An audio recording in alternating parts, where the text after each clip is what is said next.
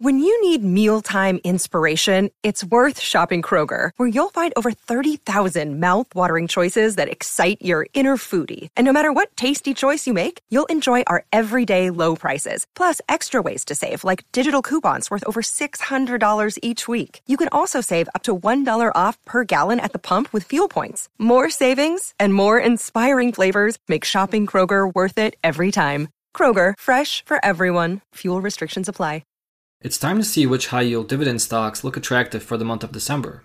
To me, a stock is attractive if it meets several quality criteria, and the forecasted future return is high enough to warrant an investment. There are no golden rules that will allow you to consistently pick the best performing stocks, but the rule-based approach I practice in my personal investing is working out well for me, and I enjoy sharing this process with you. I'm not recommending that you invest in any of the dividend stocks that I am investing in, but I encourage you to listen to my stock selection process and borrow from it as you see fit.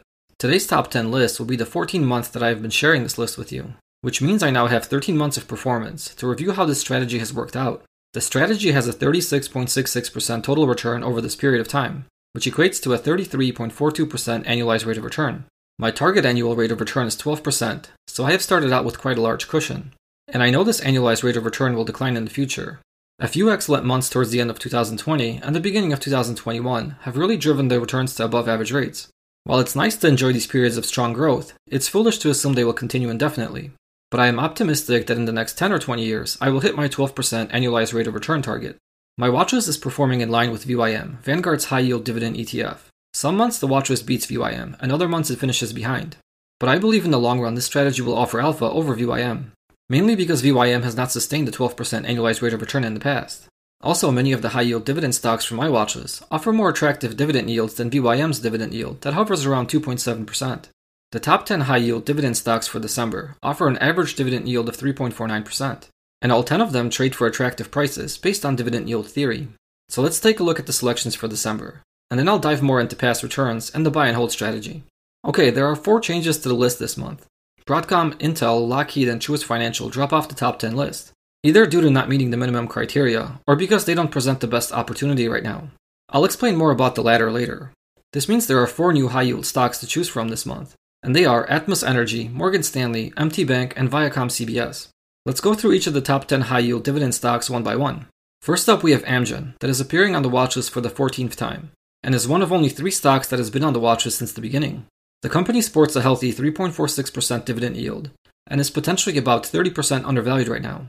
Amgen's share price has declined about 17% since July of this year, with 5 consecutive months of negative returns. It's never easy to keep adding capital to a falling position, but I believe the company has a bright future, and the recent price dip allows me to dollar cost average my position further. My 5-year forecasted return for the stock is 16.2%. This is a combination of forecasted earnings growth combined with a return to fair valuation. I use these 5-year return forecasts to identify the 10 best dividend stocks to invest in each month. Number 2 this month is Atmos Energy, that is appearing on the watchlist for the very first time. Atmos sports a decent 2.9% dividend yield, and appears to be about 28% undervalued right now.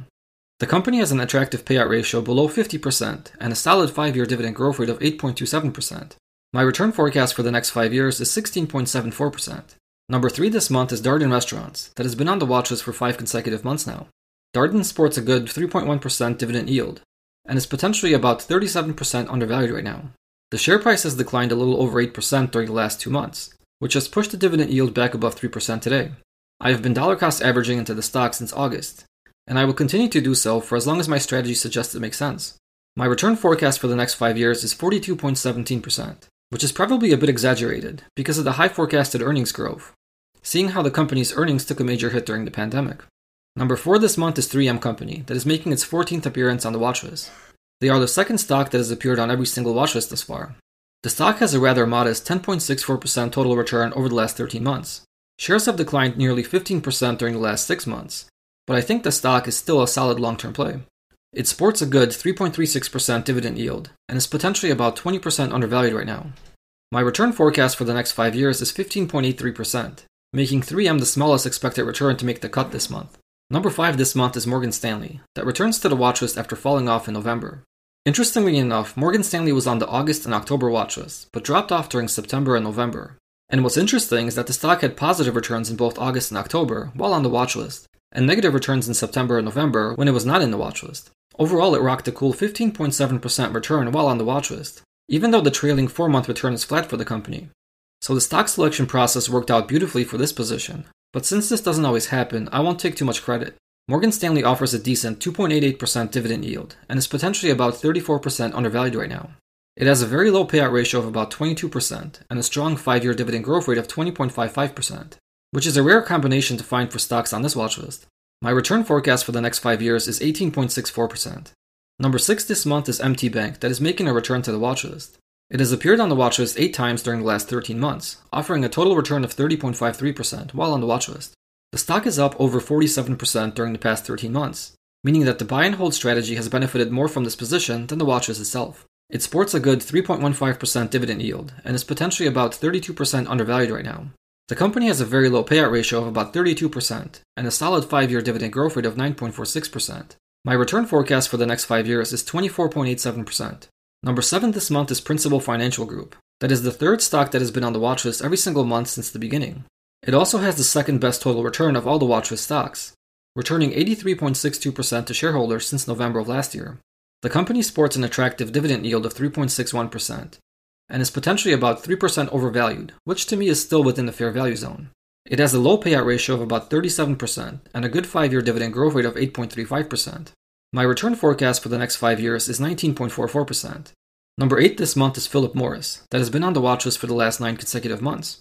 The stock has a total return of 6.25% during this time, but the main culprit of this weak return is a 15.5% decline during the last 3 months. It sports a very healthy 5.72% dividend yield, and appears to be about 9% undervalued right now.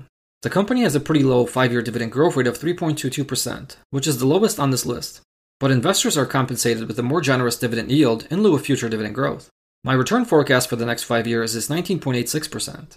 Number 9 this month is Restaurant Brands, that has been on the watchlist for the past 3 consecutive months. The stock has shed nearly 12% during this time, so it certainly entered the watchlist on a dip, and I am building out my position as it continues to decline. The company sports a solid 3.71% dividend yield, and appears to be about 48% undervalued right now. They have a rather high payout ratio near 87%, but an excellent 5-year dividend growth rate of 36.43%. My return forecast for the next 5 years is 35.03%, which includes a large boost from the high potential undervaluation. And number 10 this month is Viacom CBS, that is appearing on the watchlist for just the second time. The stock was part of the original watchlist in November of 2020, and offered very strong returns through February of 2021. Since then, it's been a downward spiral for the share price, and today it actually trades at a lower price than it did on November 1st of 2020. The company offers a decent 2.97% dividend yield, and is potentially about 82% undervalued right now. They have a very low payout ratio of about 20%, and a solid 5-year dividend growth rate of 9.86%. I initiated my position in the stock during November of 2020, and held on while the share price rocketed up and plummeted down. And now I'll be adding to that position, because the current valuation and forecasted return makes sense again. My return forecast for the next 5 years is 25.9%, which is primarily driven by the significant potential undervaluation right now.